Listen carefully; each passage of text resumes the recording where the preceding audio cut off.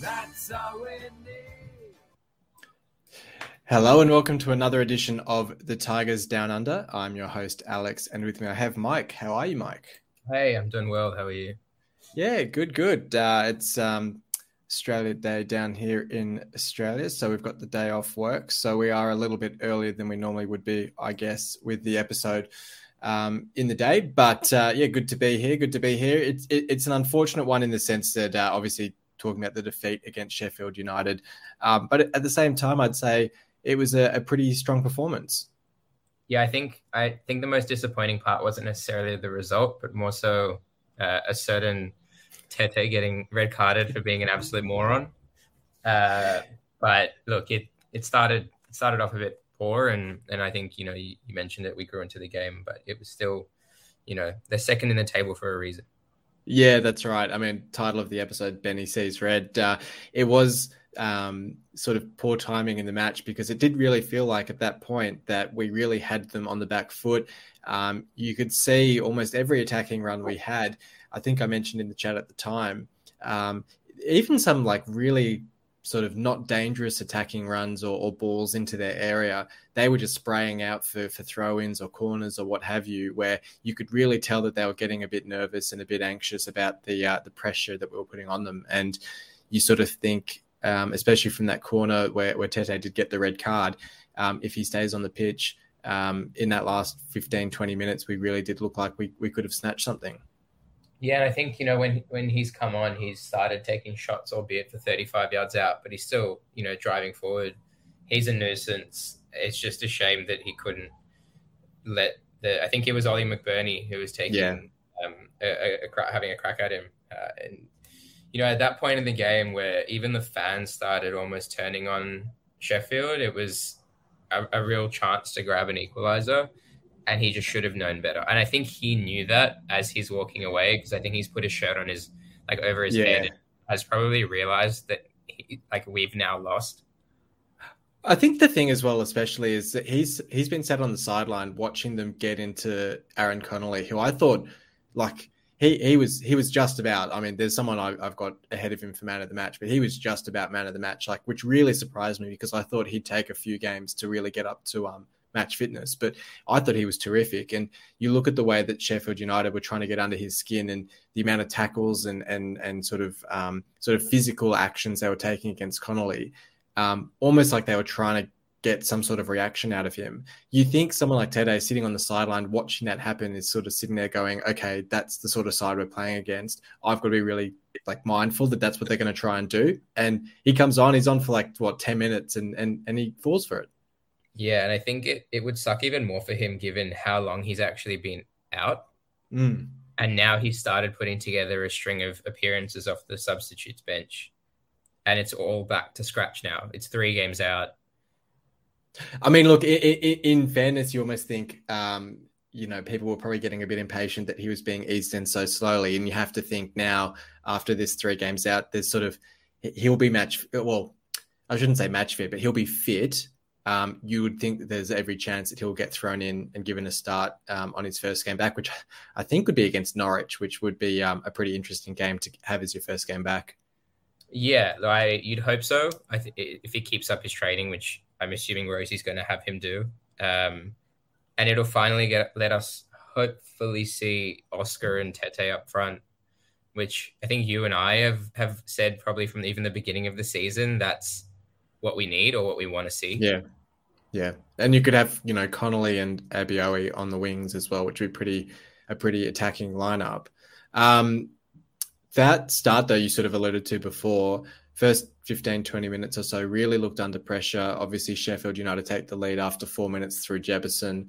I have to admit, watching that first 15, 20 minutes, you're sort of thinking, how many is it going to be? Because the defense did look under a lot of pressure. They seem to be getting in behind quite a bit.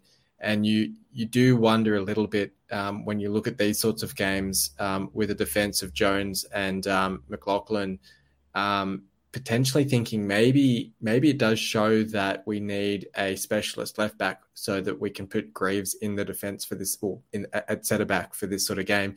Just because, look, I don't know if it was an issue of pace. I don't know if it's an issue of positioning or what it is, but it does feel like those two get a little bit exposed with the sort of the passing of these better teams? Yeah, I think there was a game where Greaves had moved into centre back after having played left back, and I'm pretty sure he admitted it was one of his worst performances to date for the club, and he's gotten so accustomed to that role.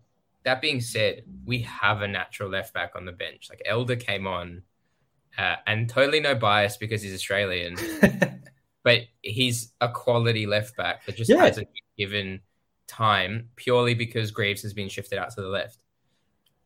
Yeah, that's right. And I think, it's hard to know how much of it is paper talk or is actually coming from the club and Rosenior, but it sounds as if Elder is really impressing Rosenior in recent weeks in sort of the talks about contract situations and that sort of thing. Obviously, Elder coming on in this game and really looking, not out of place in the lineup.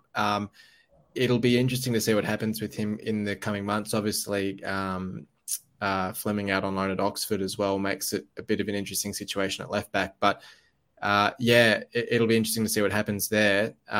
Greaves obviously picking up a knock, which was what prompted Elder to come on, and thankfully looks like Greaves will be okay for the weekend. But look, I mean, we sort of grew up into the game after that first 20 minutes. We sort of got used to the pace of it. I think at one point we had something like 60% possession for the game against them. And a lot of Sheffield United supporters saying that this was almost the best an opposition has played coming to their ground because, unlike a lot of other teams, we didn't sit back. We actually went toe-to-toe with them and caused them a lot of issues. There was the incident in the first half where Oscar plays Connolly through. You think if Connolly scores that, it's suddenly a whole different game. Granted, we didn't have that many other shots on target for the game, but had a few big chances. And on another day, I mean, we'll sort of talk about it with the game earlier in the season against them as well, but on another day, we come away with something. Yeah, maybe. And I think it's hard to go into a game like that expecting a victory. They've been playing well. They're top of as I said, they're top two. They're probably going to get auto promotion back to the Prem. I'm happy with a loss, but a gutsy display. And I think that's what we had from maybe the 30-minute onward mark and even the last 20 to 30 minutes. And we just didn't stop. I think that was really impressive, and it kind of shows a bit of the mentality of the team now. Whereas, as you said, the first one goes in after 4 minutes. Bear in mind, it's a deflection. We're still trying to figure out what's going on in the game. I'm pretty sure I missed it because I only started watching from the 5th minute.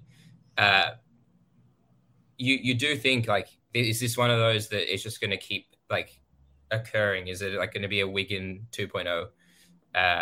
But I think we held ourselves pretty well. The substitutions as well were great, and Connolly was a huge surprise. Yeah, I thought, it's interesting because Tete, Tufan, and Longman all came on at the same time, and there's a lot of focus on the shift triggered by Tufan and Tete. And we can talk a bit about Tufan as well if you want, but for me, Longman I thought was almost the most impressive of the three when he came on because his running in behind their defence and his ability to get to the byline and open up the play was a huge asset in that sort of last third of the game, I guess you'd say, because it did feel like we were sort of going there with this idea of, keeping it tight, keeping it sort of secure for 60 minutes and then unleashing Tete and Longman and other attacking players in that final 30 minutes and really having a crack at them. So he really impressed me as well. Yeah, for sure. I don't know if I'm a big fan of the hold steady for 60 and then bring on some power subs. It's too dangerous, in my opinion. Anything can really happen in that first 60. I feel like we should still be trying to push and have that attacking mentality that we have in that last 30 minutes, but for the first 60. I'm on the fence with it, but I think all the subs, including Tufan, had a really good game. Yeah, so what's your stance? Because I know there's been a bit of discussion around whether Tufan should be starting the games, presumably in place of maybe a Slater, who granted didn't have a very sort of a standout game in this fixture. Do you see Tufan as having more impact off the bench or potentially seeing him from the start? I really think it depends on the team that we're playing. if we're in need of someone that's aggressive, pushing forward, knows that they'll take a shot, and is always looking to kind of like pounce and take the ball off the opposition, then I would put Slater in. But if we're looking for someone to kind of control it, look for passes, team up well with Seri, I'd put Tufan in. So I don't have a preference. My preference is based on the team that we're playing. Yeah, absolutely agree. I think we've got the personnel now that we can set up in different ways depending on who we're playing. And I think this was the sort of game I'd rather have Slater from the start, just because the nature of trying to play on the counter. I think Slater offers a bit more in that capacity, but I think there's a place for Tufan. I think in the games at home, especially, I wouldn't mind seeing Tufan start, because I think those are the games that we need to be dominating possession. And you'll see a lot more often teams come and sort of park the bus against us, where we'll need someone like Tufan who can break up the sort of the defensive structures with a well-placed pass or something like that. And I think that's probably a bit more sensible. Yeah, I agree. Okay, well, speaking of Seri, we'll do our votes for the match now. And I mean, Seri for me was far and away man of the match. I don't know if you agree. We'll get your votes in a second. I just thought, you look at his ability on the ball, his strength on the ball as well. For someone so small, you see him going up against some of those beasts in midfield for Sheffield United, and his ability to retain it, to play the pass through, to break up Sheffield United attacks. There was a really great bit of play at one point, I want to call it the second half, where he did this sort of neat trick with his feet to get through a couple of Sheffield United players and play the pass and find the space. Early in the season, I think he was definitely one of the ones where I thought, has he just come here for the paycheck? Is his heart really in it? Is he really going to impress? He sort of was fading in and out of games. But under Rosenior and even Dawson, I mean, he's really stepped up and he's really impressing me week to week, and was sort of head and shoulders above the others, for my mind, as man of the match. Connolly, I think, as I mentioned earlier, this was, not that there's many to pick from, but this was definitely his best game in a City shirt. I was surprised and impressed that he lasted the full 90 minutes and took a lot of hits and knocks, and looked really good while doing it. Obviously had that chance created by Oscar, had a few other instances where he looked really sharp in attack and caused them a lot of worry as well. So that was great to see. And then as mentioned, Longman, I thought off the bench was really great. I thought he really sort of drove that impetus in attack for us, and sort of on the other wing to Connolly was really causing them a lot of issues. Yeah, fair enough. I agree. I think that may have probably been Seri's best game for us, given the opposition as well. I had Connolly as second as well. He surprised me a lot. I think I was expecting him to take a few more games to kind of settle in, but I think this was the game that he needed, almost as if he was proving a point. And my 1 point goes to Ingram. Yeah, good shout. He did pull off a few good saves, kept us in it, and I think was just organising the defence pretty well when we were on the back foot. And I feel like we don't often give some points to the keeper because we forget that the keeper's as important. But Sheffield had a few good shots, like even towards the end of the game, Ingram makes a really good save. So yeah, Ingram gets my 1. Great shout there. I think, Ingram's having a great season, and it's a good segue because we have been linked with, well, more than linked really. Dan Kessler seems to have a habit of sort of preceding the official club announcements by, running to the media himself and declaring that a player is now signed with us. And he's done that by announcing that Carl Darlow from Newcastle, goalkeeper who was, he was their first choice goalkeeper when they were last in the Championship. He was sort of in and out of the side in the Premier League in their early days back up under Benitez. And since then sort of been pushed further down the pecking order by Nick Pope and Dubravka and Karius as well. But he's been announced as signing on a 6-month loan initially, with a view that if all goes well, if Darlow likes the club, if the club likes Darlow, potentially he'll be signing on a permanent deal in the summer. I think it's an interesting one. I think my first reaction to this was a bit of surprise because I think, as you've just said, I think Ingram's playing quite well for us. And I don't think, if I had to say, if we could sign one further player this window, what position needed strengthening? I don't think the goalkeeper would be the spot that I'd say we need to improve on our first choice keeper. I'd definitely say we need depth. I think we need someone on the bench, considering Baxter's gone back to Chelsea. But I don't think we needed someone who would be coming to the club expecting to start ahead of Ingram. That being said, I think Darlow's a really good keeper. And I think if we do sign him on a permanent in the summer, that's sort of more the organic strengthening that I'd hoped for last summer, where we basically say, well, we've got Ingram, who's our first choice. Let's get in someone better and have Ingram as the, understudy on the bench. Whereas, similar, I would have liked to keep Honeyman. I'd have liked to keep Smallwood potentially as well on the bench and improve their positions on the field, rather than taking the players on the field and getting rid of them and, I don't know, making it a bit more of a mess. So responding to that, what are your thoughts on Darlow supposedly being confirmed as joining? Yeah, I don't understand Kessler at all. I don't know if it's like a play for a publicity thing where the player's like, oh shit, I've been announced, like maybe I should sign the contract now. Or it's okay, the player has signed. It's just he wants to give us a bit more information. He's just so excited. He's like one of us. He's just like, I know something no one else knows. I'm going to tell the world. Which is really concerning, because then if it backfires, then it's like it's pretty bad for us supporters. In terms of like the player that we're linked for, very good keeper. I think we're all aware that he's quality. I'm confused why we signed the French keeper from Spurs who has been on the bench for us. So you were talking about having someone on the bench. Yeah. He's that keeper. But I think without Baxter, we probably need someone a bit more senior with experience. Yeah, that's what I was going to say. Yeah, rely on. And even if Darlow sits on the bench, like my big concern is, and it seems to happen to Ingram, is that a keeper comes in, takes over for Ingram, and then Ingram just sits on the bench. Yeah, it happened with Baxter. It seems to happen a lot with us. I think I don't remember which season it was, but Eldon took over some keeper, and at the beginning we backed Marshall, and then we had no faith in Eldon. Eldon has a few good games together and then becomes our first choice keeper.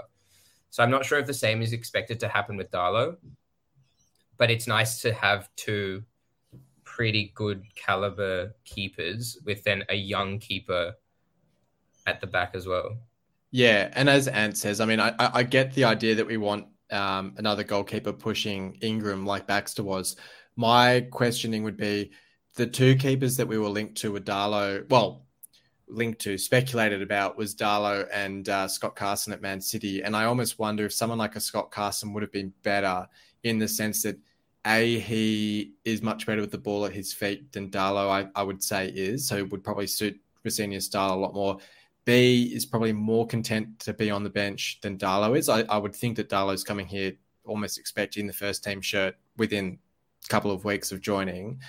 And C, it's almost, as you say, it's, Ingram's still the number one, where Carson's there to step in as needed. So I almost view it as, if Ingram was to get a straight red in a game and is out for 3 games, or he gets, call it, knock on wood he doesn't, but call it like a hamstring injury or something, and he's out for a month, you want a senior keeper who can step in, who has the experience and who can be relied on. So you don't want to be putting Lowe to Tyler in there. I mean, as Ant says here, he's one for the future and he's only 21 or 22. So I think the idea is we bring in Darlow, it then lets Lowe to Tyler go out on loan to a League One, League Two club where he'll get that experience.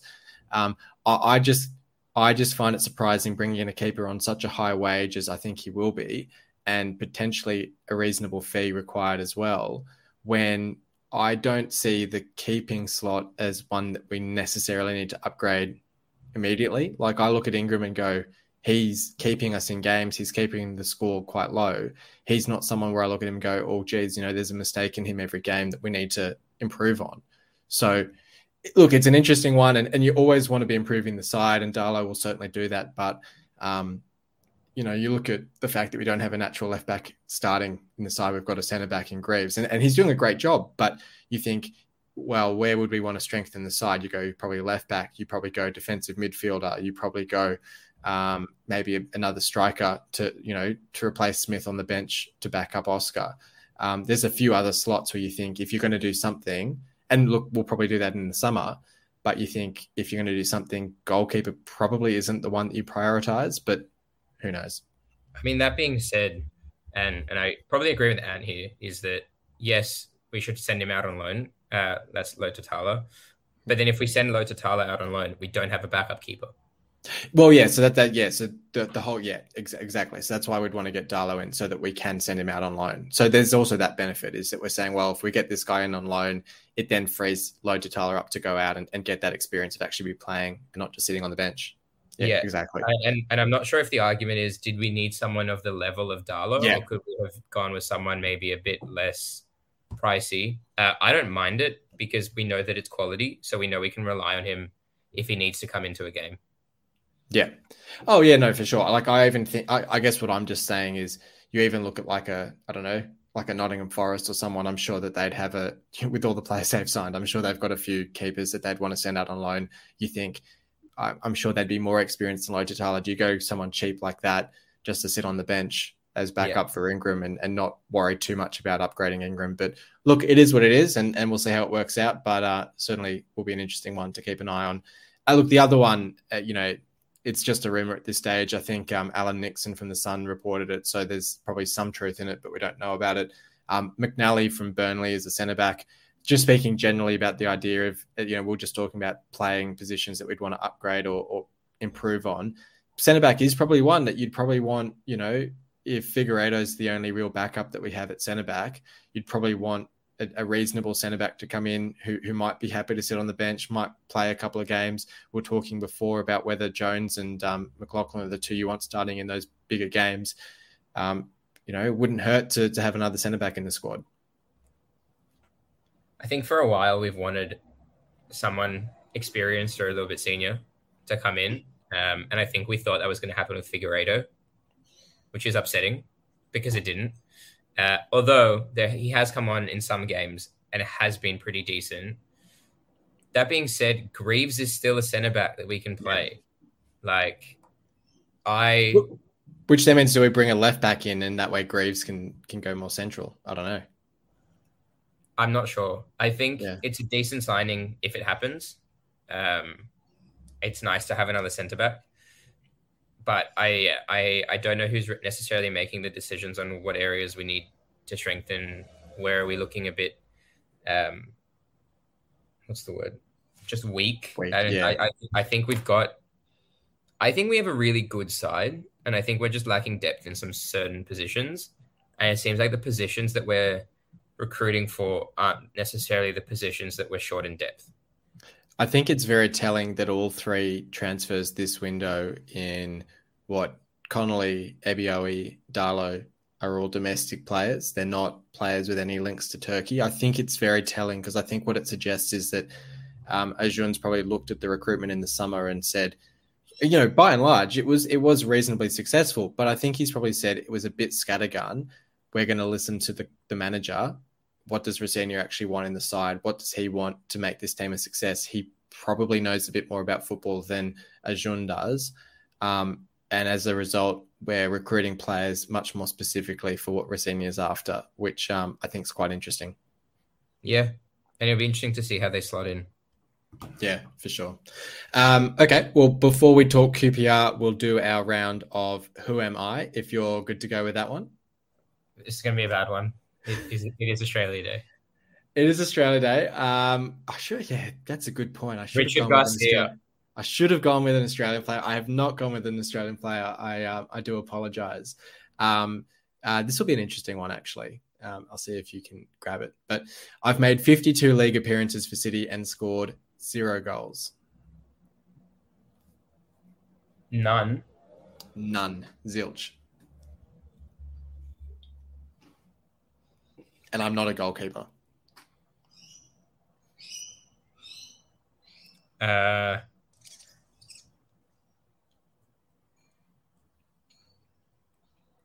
I don't know. Okay. I joined City in 2019 and I am still at the club. Still at the club? So 2019, I think might have been Adkins. Because I think that would have been actually, it might have been McCann, 2019. Yeah, that would have been like McCann's first season. McLaughlin. Yeah. Well done. Well done. I didn't think you'd get it just from that, but yeah. Sean McLaughlin. I play centre back and most often wear the number 17. My initials are SM. Yeah, Sean McLaughlin. Nice. Well done. Sweet. Hmm? I said sweet. Yeah, I always got it interesting with the ones that are still at the club, whether that makes it a bit easier. I suppose it must because they're a bit fresher in the mind. Yeah, for sure. Cool. Okay. Well, nothing left to do but preview this QPR game this weekend. It's one of only 3 championship fixtures on because I think everyone else is still in the FA Cup, which is a bit annoying. Managed by Neil Critchley now after Mick Beale left to go to Rangers. They're on a bit of a sticky patch at the moment. I think they've only got no wins in the last 5, actually, 4 draws and a loss. They were 1 win and 9, is it? Yeah, right. So they were top of the league at one point this season, and they've really sort of collapsed in the last couple of months. Obviously, sort of smacked us 3-0 at their place. 3-1 at their place last time. I think Smith got the consolation in that one. Look, we'll keep saying it until it happens, but Rosenior still hasn't won a game at home. It's a really good opportunity in that sense that it's a side in pretty poor form to get the win at home. How do you see this clash against QPR? I think it's a big game because they're 4 points ahead. So I think a win here might. One, I think we just need that 1 win at home to really kickstart that home form. I think getting that win turns the attitude around a little bit and makes us a bit more positive. Because I think when we're playing away, there's like a hunger to win, or we almost go to our away days knowing that we're going to get a result. Yeah. Whereas I feel like we're just nervous playing at home at the moment. So I think this is a great game for us to try win. I mean, I thought Huddersfield was going to be that game. But this is probably the second best chance. They haven't won. They've as I said, they've won 1 in 9, albeit that win was away from home against Preston. But they haven't looked very convincing, even in their victories. Yeah, and I think they've got a couple of injuries to deal with as well. I was just having a look. So it looks like there's about 16,000 tickets sold for this one as well, which I've got to say it's pretty awesome to see. There's this constant support at home, demand for tickets at home, even with the sort of the lack of wins at the moment. And you'd have to hope that if we can break through and get that win at home, it will just continue to boost the interest and the passion and the support for the home fixtures as well. As you say, I mean, we were sort of hoping that would be the case against Huddersfield, and it was such a poor start in that game. And you have to hope and think that the players will be so switched on for this one and ready to go from the first whistle as a way to respond to that performance. Yeah. You'd have to think that. I think what I want to see is us pushing from the get-go and not trying to settle into the game, because when we try to play that possession at the back or settle in and kind of get cute, that's when an away team starts pushing. And I want to see us avoid that. I really think we can get something from this.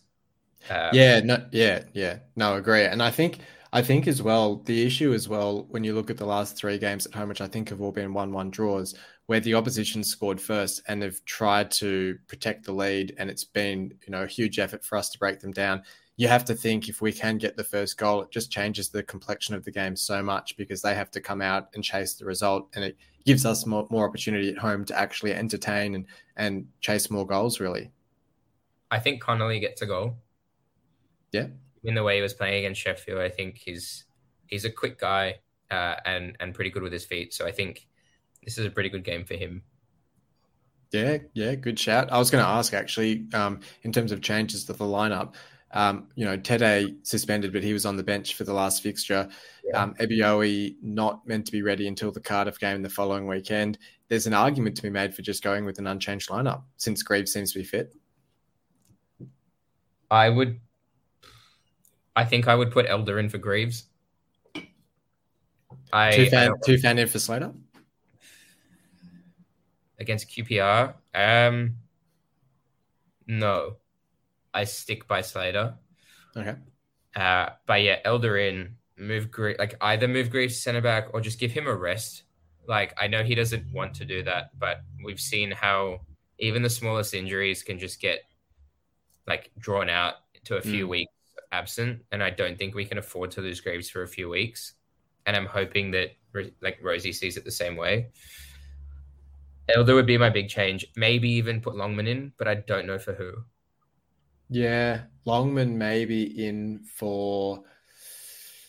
Although I do like Longman coming off the bench.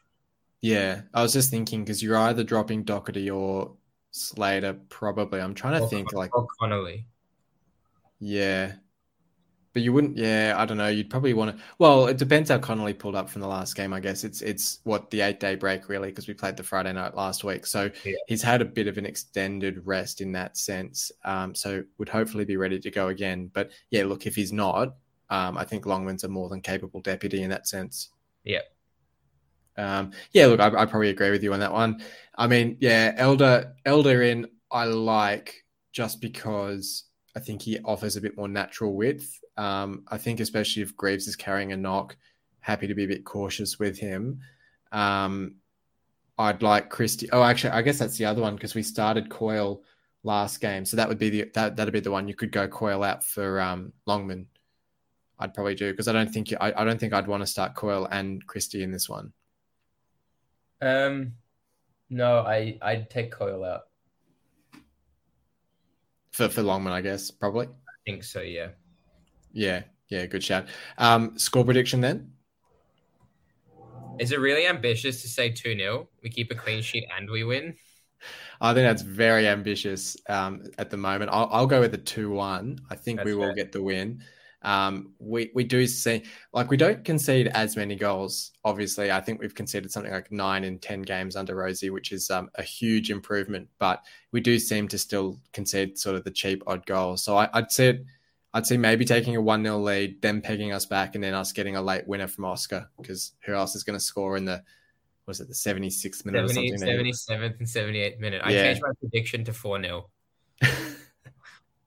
Fair enough. Good shout. Well, look, thanks for joining me for this one. Hopefully we do get a huge result. It'd be awesome to see a big home win for once. Yeah, I'm looking forward to it. Thanks for having me. No worries. And look, thanks everyone for joining us for this episode. We'll be back this time next week to review that game and look ahead to the next fixtures. But until then, come on, City.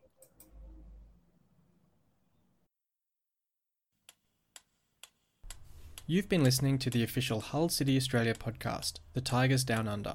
For more discussion, join us on Facebook at the Hull City AFC Australia Facebook group or follow us on Twitter at Hull City AFC Oz. The music was created by Amber and Black. All the city's on fire, where the burning desire.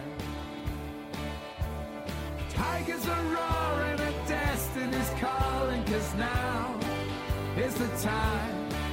Yeah, the city's on fire, we're going higher and higher. There's no turning